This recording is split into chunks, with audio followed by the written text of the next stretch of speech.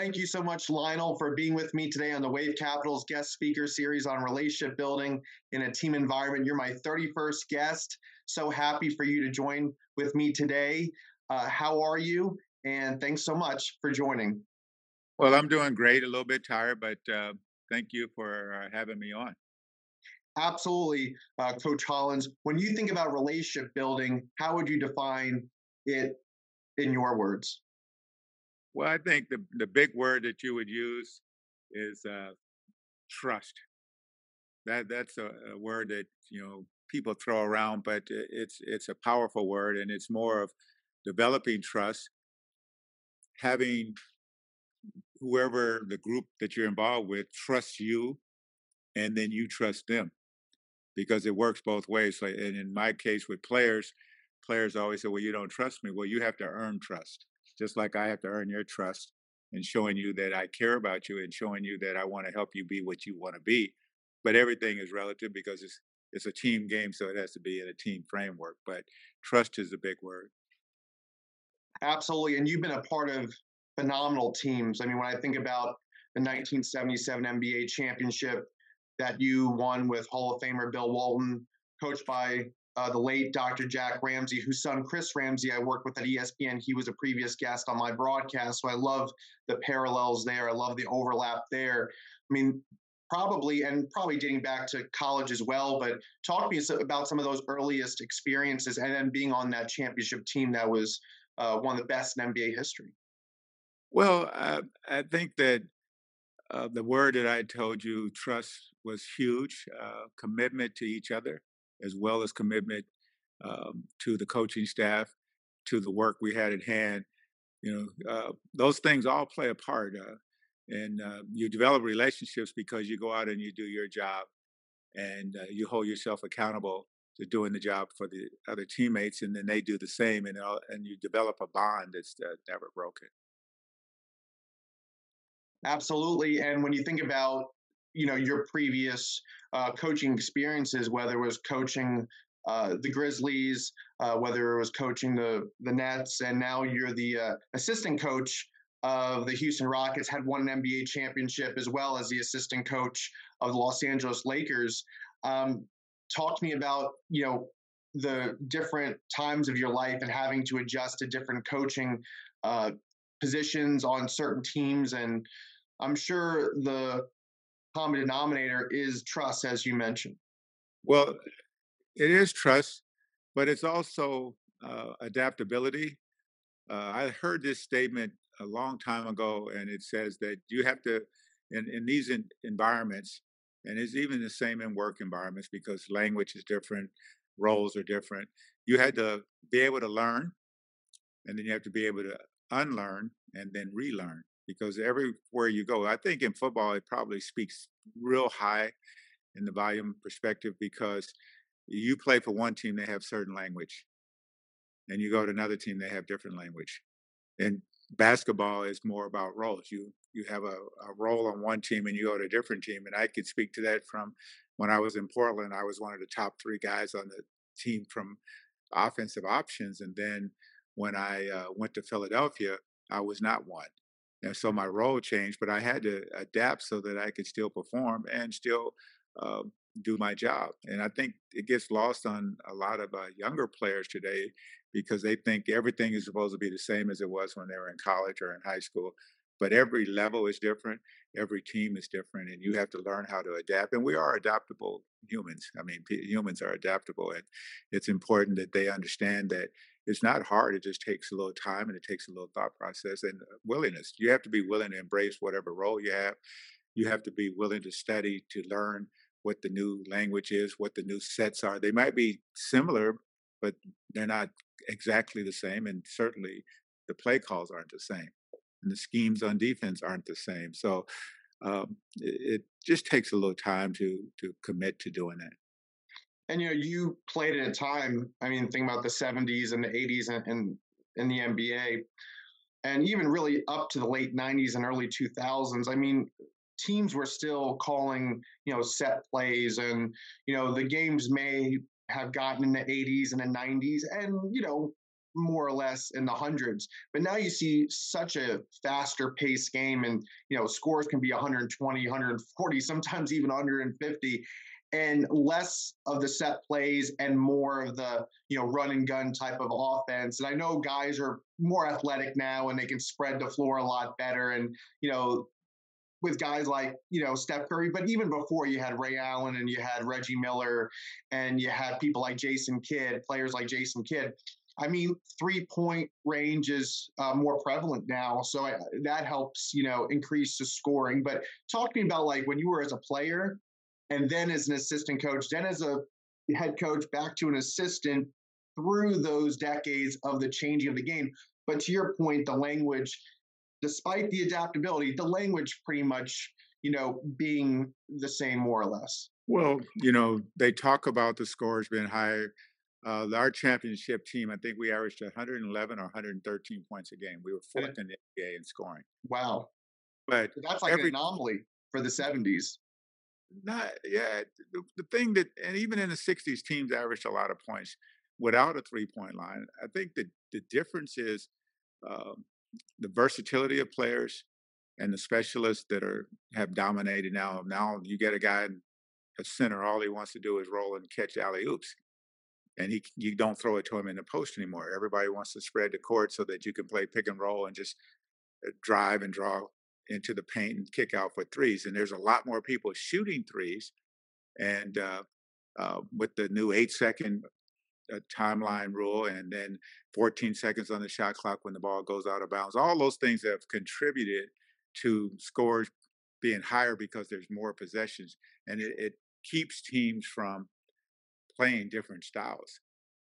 Even when I was in Memphis, we played a slower style because we had our two best players were post-up players, and it was not in our best interest to run up and down the court and have those guys not see the ball.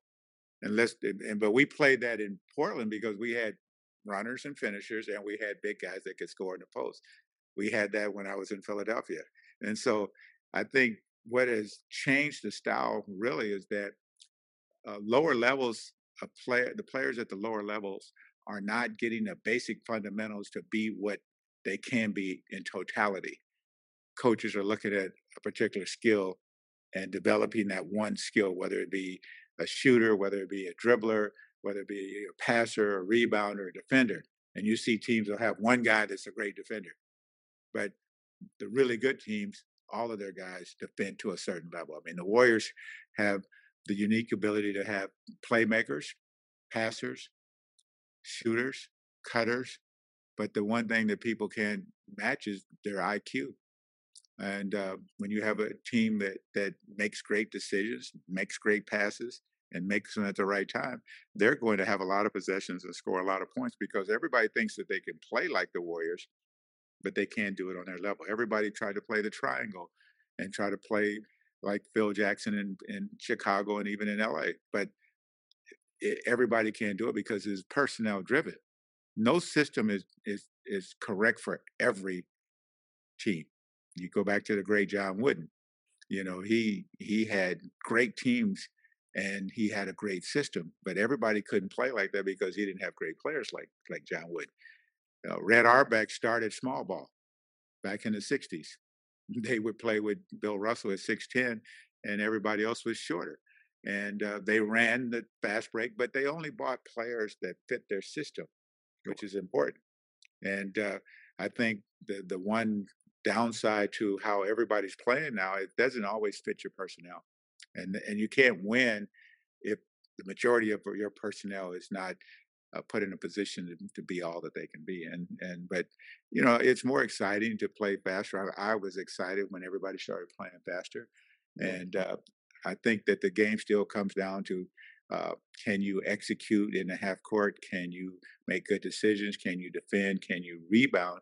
And can you play when the game is not allowing you to play at the jet sound speed, right? You saw last year Minnesota had a 26-point lead and a 20-point lead in the second half of one game, Right. and they lost the game.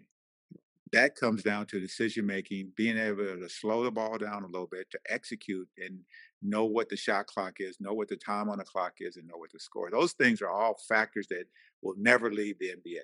No matter what style is in and is popular, it's still important to have those things. And the teams that have those still are very successful. Of course, and as I hear you explain so eloquently and well about what people experience or what players experience, what coaches had to experience, when it was coaching, their opposition or against their opposition rather. And I think about, the times of Bill Russell or even Will Chamberlain. I mean, they, in terms of their height, I mean, you had Will Chamberlain, he was the first person, I think the only person, right? He's the only person to score 100 points in a game. Kobe Bryant was the second most at 81. I mean, guys like Michael Jordan scored 69 points, 63 against the Celtics, which is a playoff record in the playoffs back in the 80s. I mean, there were games throughout history where guy would score 50, 60 points or, yes, to your point, your Trailblazers teams, I mean, you guys were scoring over 100 points. I'm younger, so I just remember, those 90s teams and, you got to coach, under Paul Westphal. You got to coach with him with the Phoenix Suns and Charles Barkley, Kevin Johnson, Dan Marley in that 93 NBA Finals against Michael Jordan, Scottie Pippen, Horace Grant. What was that NBA Finals like? We were a high scoring team in Phoenix. We were never out of a game because we could score. Right. We had plenty of shooters. We ran and we played. The difference between the Bulls and the Suns was Michael Jordan. Mhm. I think Charles had 44 in a game. Michael had 55. Right. He was the greatest player in the game at the time, and Charles did all that he could do. And we uh, went to triple overtime in one game. We won 2 out of 3 in Chicago. It was an exciting time to be back in the finals. I hadn't been back since I played. I went 3 times as a player, and then to be back in the finals again was exciting. It was different because the exposure was so different. It was so much more media. And when I played, it wasn't that much. And then the games were tape delayed.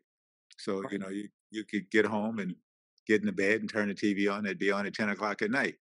But, and that's probably the huge change in the sport. Forget the stats of scoring and all that is the exposure. We have NBA TV, you have TNT, you have all the other cable channels, ESPN that show games all during the week. So there's a lot Right. more exposure and all these talk shows that start at 7 in the morning and go until 7 at night when the games start playing, and they go year round. They're analyzing everything and every move that players make, and so that has changed as well in the game, which puts a lot of burden on the players because so many people are talking about it. And it's not all positive. We have a huge mental health issue in all the sports, but especially in basketball. And a big part of it is because uh, of the exposure. You have social media, you have people with opinions that probably never played, but they have an opinion about how you played or how you didn't play. And then you have the talk shows doing the same. You have the media at the games writing stories. So it's a different league, but it certainly was exciting being in that finals, and we were very good team. We lost the first 2 games at home, and then we had to go to Chicago and we won 2 out of 3, and we come home and we're up by 2 points coming down the stretch in that sixth game, I guess it was, and we wind up getting beat on a 3-pointer by John Paxton, and if we give up a 2, we go to overtime, but we gave up a 3, and we go home. Really But like the game of inches. I mean, I know that's a football, reference, but in basketball too. I mean, it's one basket, one defensive stop, a design, set play, positioning of players. It just takes in the playoffs. It just takes one, inopportune or opportune moment, right, to make a difference. I mean, I remember when Charles said in the media, and I've heard him say this before, and I've had the privilege of meeting him once before. A great guy when I used to live in Atlanta, And I remember he said, probably when he was younger, and he's probably said it since, that he felt that up until he knew Michael Jordan or got to play against Michael Jordan, he felt like he was the best basketball player on the floor. And he felt that, wow, in that 93 finals, that there's somebody actually better than Charles. I mean, if Michael is out of the equation, Charles is the best guy on the floor. And you probably experienced this so much throughout your career and as a coach too. It's like you could have two players and it's like splitting hairs in terms of whether it's athleticism or basketball IQ or dominance. I mean, Charles was a great rebounder, also can score too, move up the floor very quickly. I feel like he's similar to Karl Malone too, guys who are bigger bodies but who are great offensive players. And but what was your impression? When you saw someone like Charles, but then you see someone like Mike. Well, I saw Michael and Charles both up close. I played against them in the league before I retired, and they were different. They were both explosive. One was, a power forward, undersized, but very athletic, could dribble the ball, could shoot, could pass, could post up. And then you had another guy that was created for basketball. He had the right height, arms, big hands, quick, fast, jump high. And if you go back and look at his statistics, if he hadn't gone to Washington and played, he would have shot 50% for his career as one of the top scorers in the league. Right. He was very efficient, and people don't realize about him that when he shot, he made 'em from everywhere, anywhere. And I think that when you watch a game of Michael, you'll watch a game and you won't see Michael like everybody expects to see Michael. Sure. But the game is always got 38 points because he didn't have to dominate the ball. He didn't have to over dribble because he was so efficient at what he did. And he played every facet. He played in the half court. He played in the post. He ran on the lane in the fast break. He led the fast break. And when you play all facets, it's hard to find him. And then you add the triangle offense where he could be in the post, be in the corner, be on the wing, be at the elbow. Those things are difficult to scout and difficult to defend against. And it wouldn't Sure. matter because Michael was such a dynamic player, and he was the best during his era. Yeah, absolutely. And I've had a pleasure of meeting Michael too. It's been 17 years, and I actually met him 2 years after he retired from the Wizards. But he was still, you could tell he was still in that NBA shape, and working out regularly. And at 6'6", I'm 6 feet now, but probably when I was 17, I was a little under 6 feet. But it was a joy for me because he was my idol growing up. In terms of players I looked up to, but I was a big fan of Charles Barkley, and I was pretty much a big fan of anybody who played on the '92 Dream Team. And when I think about you talk about those Washington Wizards years, I mean, if you subtract those Wizards years, Michael Jordan as a Chicago Bull was shooting at least 50% from the field, because I remember, my memory serves me well, even after those two Washington Wizards years, when you factor in his field goal percentage, as a career, Michael Jordan, 49.7% from the field, which is amazing. And I think that, for his career toward the latter part, he started to develop the 3-point line, in his repertoire. And, he was not somebody who had to shoot threes. I mean, his mid-range game was phenomenal, the best we've ever seen, and his fundamentals, the best we've ever seen. So I feel that, Michael playing in this era would do exceptionally well. He would score a lot more points because although you have great defenders now and the defenses are just as, exceptional, but I think that even more so in the 90s and 80s, and when you were playing, I think as just a fan, but you probably feel differently. Um, how much has the defense changed? Was it more aggressive then because you had, the bad boy Pistons? I mean, you had it was different. There was hand checking then, not so much now. So I was just curious from a defensive side of things, how have you seen changes? Well, the biggest changes is that most of the young players, first of all, it's a young league now.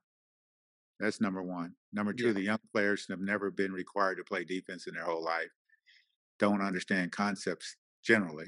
I can't make a blanket statement. And So Michael coming in now would dominate even more because it is a young league. That's it in a nutshell. Forget Right. how all the defenses play. Everybody switches now. It doesn't matter if you switched on Michael. Nobody. You don't have four guys that could guard Michael on your team. You have one that can be in front of him, but he can't stop him. You have another that everybody thinks can stay in front of him. The rest of the team don't want to be on him, so they're not wanting to switch willingly like everybody does now and take on Michael and take on any of those guys. Barkley, you're not switching and having a guard Barkley, because it's not going to work. And so, we talk a lot about how the defensive have changed. They're more sophisticated. There's a lot more scouting now. But when I played with the Blazers, we had three plays. We had our main flow offense, which we played 90% of the time. And then we had a few plays for Bill, for Luke, and for myself. Other than that, it was just we read. Right. And now everybody says nobody's running plays now or less plays. It's more schoolyard basketball. Guy who has it tries to go score. And that's not how the era I played in was. We had a lot Sure. more structure. And that's why, even Michael had more structure. Who's to say how many points Michael could score if he never passed to anybody on his team, right? Right. I mean, he was averaging 30 plus already. So if you say, okay, Michael, every time you have it, you can shoot and you can shoot whenever, from wherever. Right. Now, maybe his efficiency might go down a little bit because he Sure. wasn't a shooter, but his numbers would certainly go because he also got to the free throw line. I think we miss uh, how difficult different errors are for a Right. lot of reasons. You know, we go and travel and we eat five times a day, right? We have masseuse, we have rehab doctors, we have people that just take care of you from a medical perspective, from a nutritional perspective, Right. and we fly charter and everything is cozy and comfortable. But everybody cries about 2 a days. Everybody cries about 4 and 5 days, but that was the norm. And even in my era, we played 3 a day. And Right. so so you play 3 games in a row, you know, and you're traveling the day of the game because we didn't fly at night because there was no charters. We got up at 5:30 in the morning and got on a regular flight. So to say that this guy is better or that guy is better, or the defenses are better, you know, uh, I can't agree with anybody on that, and it's the same way with saying who's the greatest player.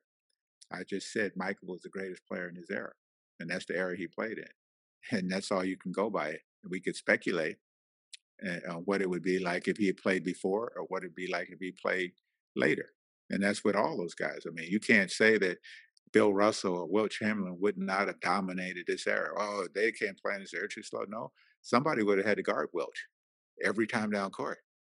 Somebody would have had to guard Kareem every time down court, Right.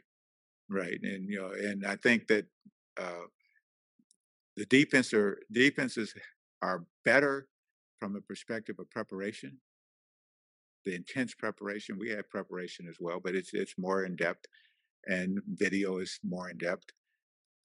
But when you start talking about guarding your own man, there Right. wasn't a lot of switching. There wasn't a lot of double teaming in the day. You had to guard your man. If you couldn't guard him, he was going to outdo you, or coach was going to take you out and put somebody else in that could do it a little bit better.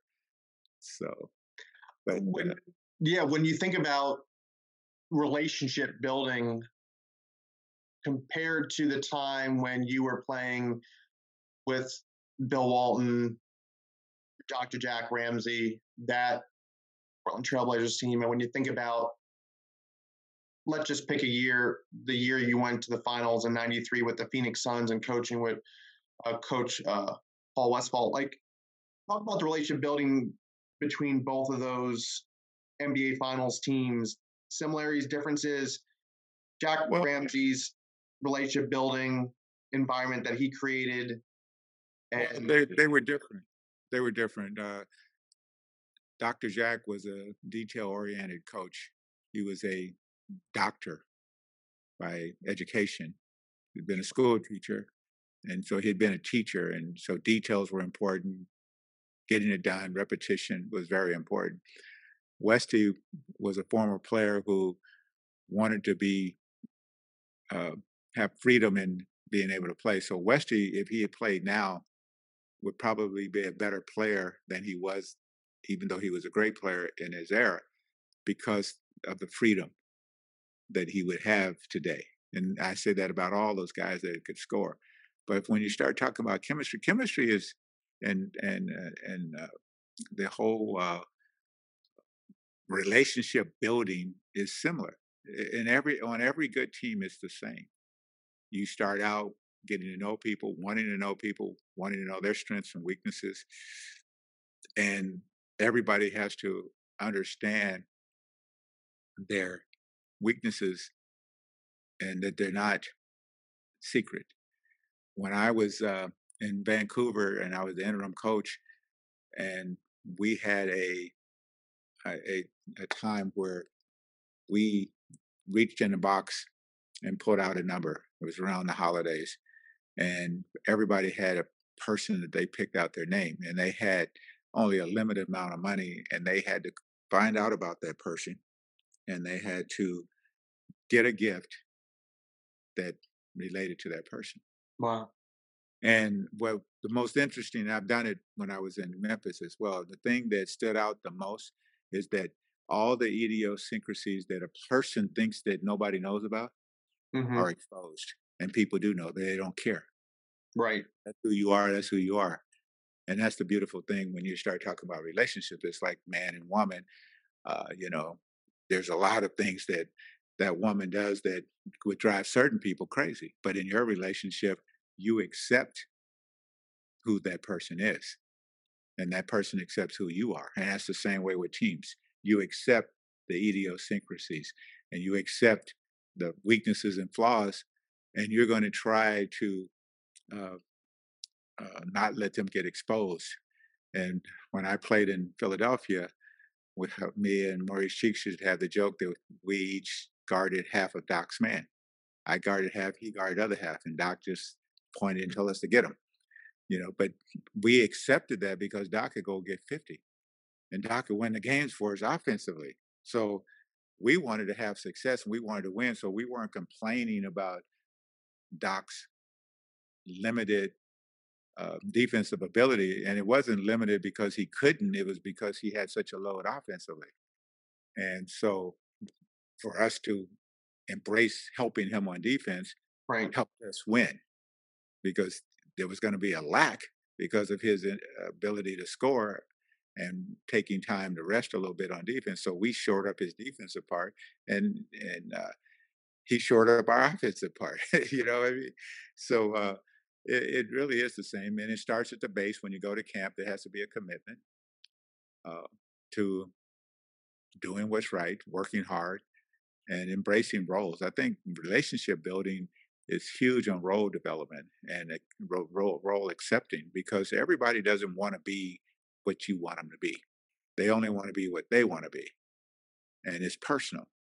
And it's a private agenda that could destroy a team because you have to have guys willing to submit and commit to each other and hold each other accountable. And I used to tell players, player would say something to me about man so and so. I said, why don't you go tell him? I said, the reason that you can't tell him is because you're not doing it 100% your time. If you're doing it 100% of the time, then you can go tell somebody else. Or if you're doing it the majority, if we're running lines and you're always finishing in the top 4 or 5, you can get on somebody to finish in last. But if you Yeah. finish last 2 or 3 days and in the middle of the pack 2 or 3 days, then you can't go tell anybody. If you're taking bad shots all the time, you can't tell somebody else not to take bad shots. Right.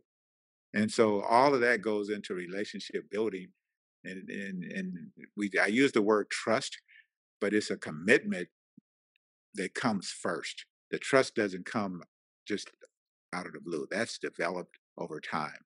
But the commitment to each other allows you to build that trust and to be man enough to accept someone's uh, commentary of you or your criticism of you because they're trying to help you be better for them and for you.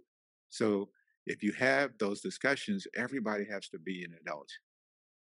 When you're talking to somebody, you have to talk as an adult, showing respect. And when you're receiving those conversations, you have to be mature enough to accept it at face value and what it stands for. It's not attacking you and it's not personal. It's not making you feel like you're less respected. And that's the hardest thing today because young people feel disrespected when they don't get the shots they want, when they don't get the playing time they want, when they don't get the status they want, because they've always had it and they just expect that every level is going to be the same. And you said that so well. I mean, you pointed out earlier the idiosyncrasies, and the idiosyncrasies can happen, between a husband and a wife in a relationship, or a partner to a partner, in a marriage from a personal standpoint, but from a professional standpoint, the idiosyncrasies of players on teams. And it's pretty much the same type of thinking, right? I mean, you want to protect your teammates. You don't want those idiosyncrasies to be exposed, for the opposition to seize on that, to seize on those weaknesses. So you try to, bolster the strengths and minimize the weaknesses, and you got to work together for a common goal of winning games, winning championships. I mean, putting your best foot forward every day. And to what you said, just a short time ago, that yes, every player would love to score the most points, get the most rebounds, get the most minutes, get the most assists. But there is a hierarchy of talent. I mean, when you have a roster, for an NBA team, when you have a roster, guys 1 through 5, those are the guys who are good enough to start the game. Yet, yes, you always have your sixth man. That's why the sixth man of the year award is always given out, because always that sixth guy off the bench. But then 7, 8, 9, 10, 11, 12. 13, however many players were on the bench, they got to fight for those minutes. When you think about, and we have about 5, 6 minutes left, when I met Bill Walton, your former teammate, I remember, he was talking and speaking so highly of his son, Luke, who played in the NBA for many years and played with the late, great Kobe Bryant on the Lakers, even, was Steve Kerr's assistant with the Warriors before he took a head coaching job. You also, your son Austin, also plays basketball. Talk about your relationship with your son, and from a relationship building standpoint, in the 5 minutes we have left. Well, he's the one son that was around me without professional, had nothing to do with professional basketball. He was the baby. And so the other kids knew a little bit about me as a player, but uh, he knew really nothing. But he was excited to be my son because of that. The other kids didn't even look at it like that. And it's not a negative. It's just he was excited because he was a basketball player and I was a basketball player. And our relationship was good. I worked him out. I've coached him a couple of years in AAU ball on 2 different occasions.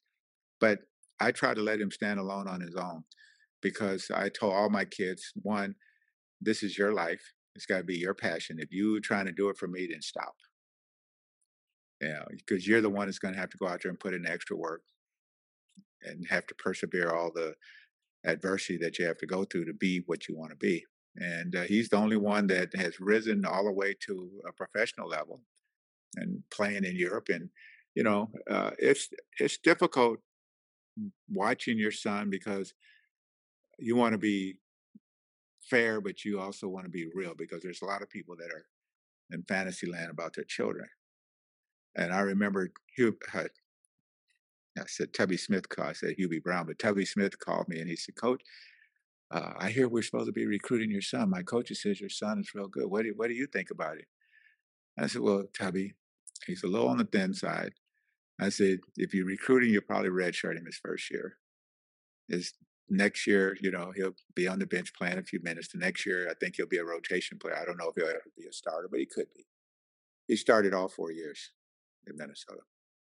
And so my assessment was from my own reality, which wasn't the reality that was out there. But it's just I'm probably a little more critical, a little tougher, Sure. being so close to the situation, whereas other people see differently. And as a father, parent, you're always looking for perfection, which there isn't any.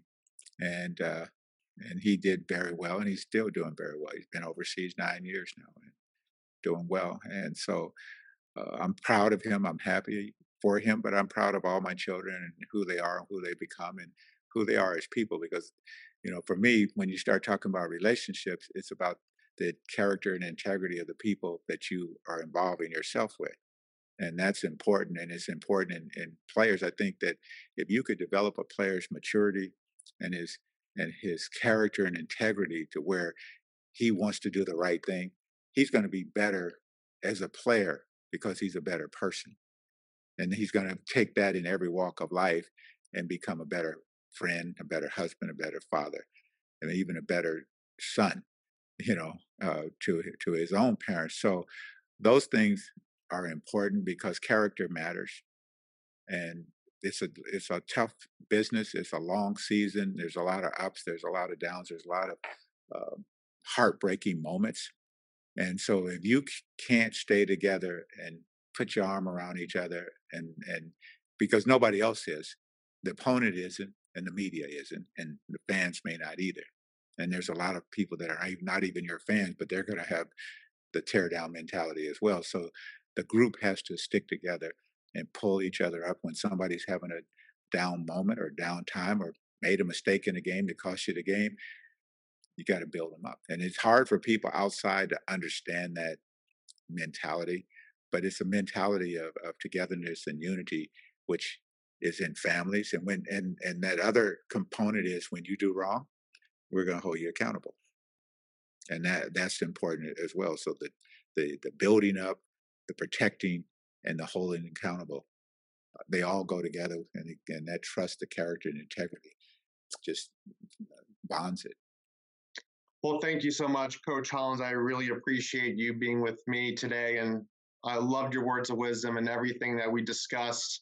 Definitely will take it to heart. When it comes to relationship building, it matters so much in any organization, any business, any family, on any team.